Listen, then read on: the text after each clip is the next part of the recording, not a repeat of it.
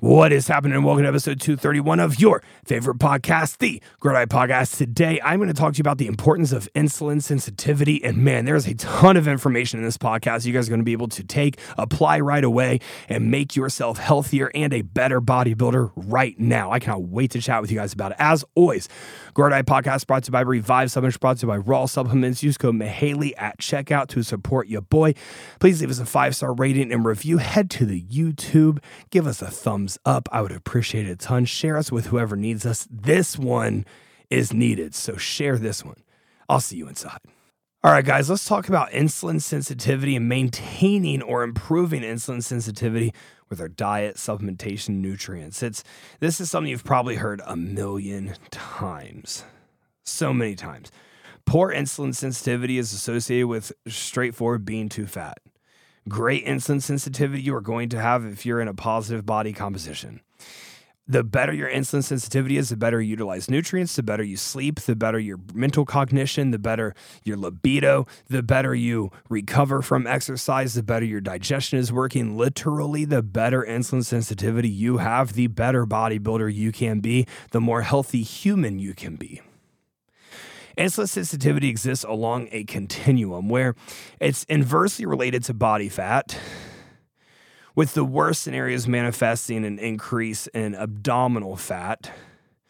And the associated symptoms are like cardiovascular disease, hypertension, dyslipidemia, things of the like.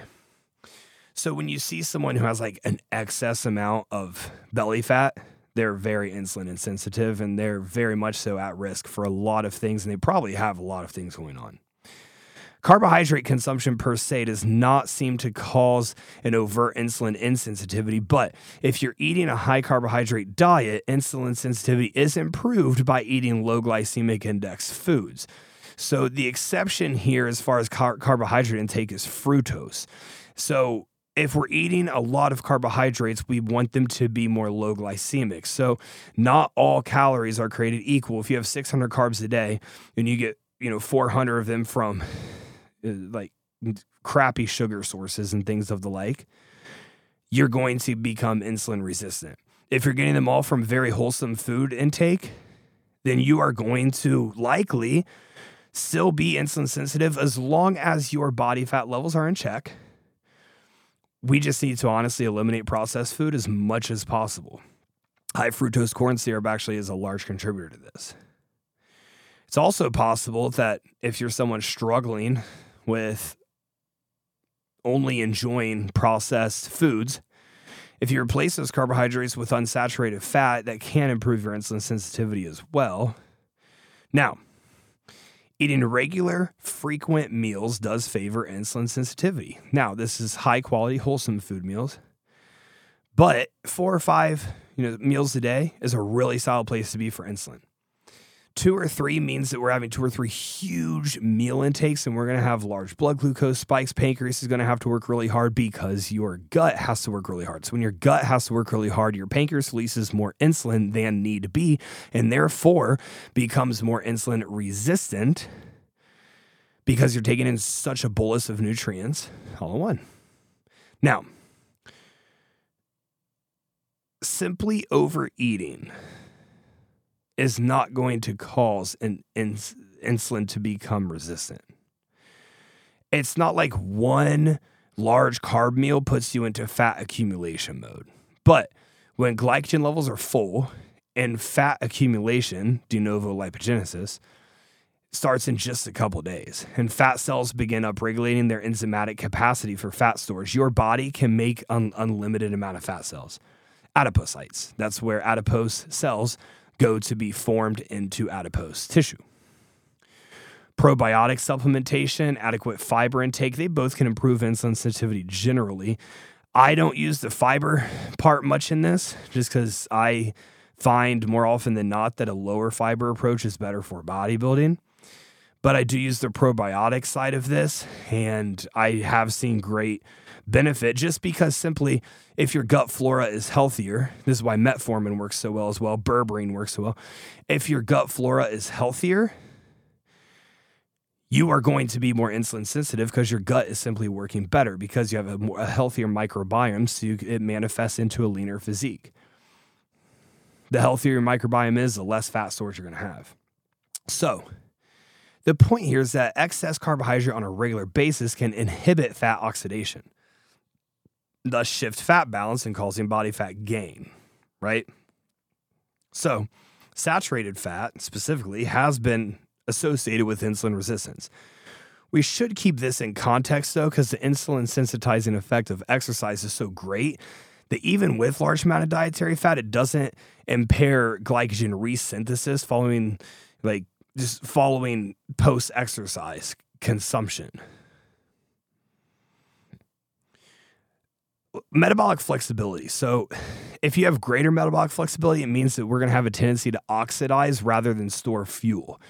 The greater your metabolic flexibility, the more insulin sensitive you are. They go hand in hand. They're directly correlated. Although we don't really understand how they're so intertwined, but greater insulin sensitivity is going to favor less storage and more oxidation of fat, which again translates into a leaner physique. Now, in well-designed studies, it's clear that obese individuals with impaired insulin sensitivity do best on a fat loss diet geared towards increasing insulin sensitivity. So we don't just want to throw them in a calorie deficit and increase activity. We want to have high protein intake, low GI carbohydrates, high fiber intake, probiotics, and we want to fix their gut health first. We get them insulin sensitive because they're having a high insulin response, which is indicative of poor insulin sensitivity. We get them insulin sensitive and they're going to lose more body fat, just as a side effect of simply getting healthier. When you're following a low glycemic load diet, it can prevent fat regain after dieting down, and loss of insulin sensitivity predicts weight gain. And one study found that the typical weight gain and ballooning of the waistline of modern living is related to loss of insulin sensitivity, but that a higher fat, lower carb diet slows this creep in obesity and uncouples it from insulin sensitivity. So if you're obese, if you're super overweight, you can become more insulin sensitive, like anybody can, by simply following a higher fat, lower carb diet. And it doesn't make a lot of sense, right? It's like, what do you mean, like high fat? Like they are fat. No, we're not focusing on the body fat. We're focusing on reshifting their gut biome. We're focusing on forcing them to be more insulin sensitive. Just by simply doing those two things on a higher fat, lower carb diet is going to have a great effect on them. So, how does this relate to what we're doing? Well, if you keep your gut health in check in an all-season phase and a reverse phase, if you keep low glycemic carbohydrates as the main source of your fuel, you can eat high fat and not gain fat because your body's going to oxidize rather than store. Now, insulin resistance from a physiological perspective, it's actually a cellular strategy for preventing oxidative damage to cells. So essentially, this is where alpha lipoic acid came into play, and antioxidants come into play with fat loss. That was actually introduced to help prevent the oxidative damage to cells. So if we are taking a supplement that prevents oxidative damage to cells, your body does not have to overcompensate for it, and it can focus on staying insulin sensitive as possible because your cells are protected. So this is why alpha lipoic acid could be something very good to supplement with, to essentially like undo insulin sensitivity or prevent insulin resistance, undo insulin resistance or prevent insulin resistance. And I would recommend that if you're someone who needs to drop some body fat, you got a little too fat in the all season, I would honestly recommend metformin, berberine, and alpha lipoic acid all together, as they're all going to help with the insulin sensitivity a ton. Now, why does insulin sensitivity matter to bodybuilders? Because muscle mass can only be gained at a certain rate depending on the individual, whereas body fat storage is a much easier endeavor. So when you're lean during like a contest prep or the post-contest period or beginning of an all-season, it's very easy to gain body fat. So nail your freaking reverse. And that's where people set themselves up for extreme insulin resistance because it happens so fast. Insulin is extremely important for positive protein balance and hypertrophy in muscle, in particular when it comes to limiting protein breakdown and even when promoting protein synthesis. Insulin is very, very, very important. So maintaining insulin sensitivity while gaining muscle mass is clearly in our best interest. The more insulin sensitive you are, the more your body is going to shift nutrients towards muscle building, the more it's going to oxidize anything that you might overeat. Exercise, obviously extreme resistance exercise, increases this because muscular contraction have an insulin-like effect. So after resistance exercise, there's like a simultaneous increase in myofibrillar protein synthesis and responsiveness to the protein synthetic effect of incoming essential amino acids. This is why EAAs are so important during training, before training, honestly, after training too. So maintaining insulin action in skeletal muscle through resistance training is important for maintaining positive protein balance in this tissue that we work so hard to gain. Loss of insulin sensitivity is characterized by elevated muscle triglycerides, impaired effective insulin on skeletal blood flow, which is vital for myofibrillar protein synthesis, a variety of molecular mechanisms, impaired glucose metabolism, impaired glycogen storage in skeletal muscle. Some suggest that skeletal muscle insulin resistance is the primary defect in type 2 diabetes, actually. So imagine when you go off the rails with an all-season or you blow the reverse. You're eating much more than the food necessary to make consistent gains in muscle. You've adopted a power shoving strategy. You're just pounding food, trying to grow. You're opting for meals laden with saturated fat, eating too many desserts with high fructose corn syrup. You're chronically elevating insulin and blood fatty acid. Not to mention you're filling liver glycogen. You're driving accumulation of intramyocellular fat stores, losing sensitivity in the muscle. You're pounding on all these carbs because you think I'm not growing, but none of it's going to muscles. Your muscle cells become insulin resistant. You can't get a pump in the gym. You're doing everything right. No, you're too fat.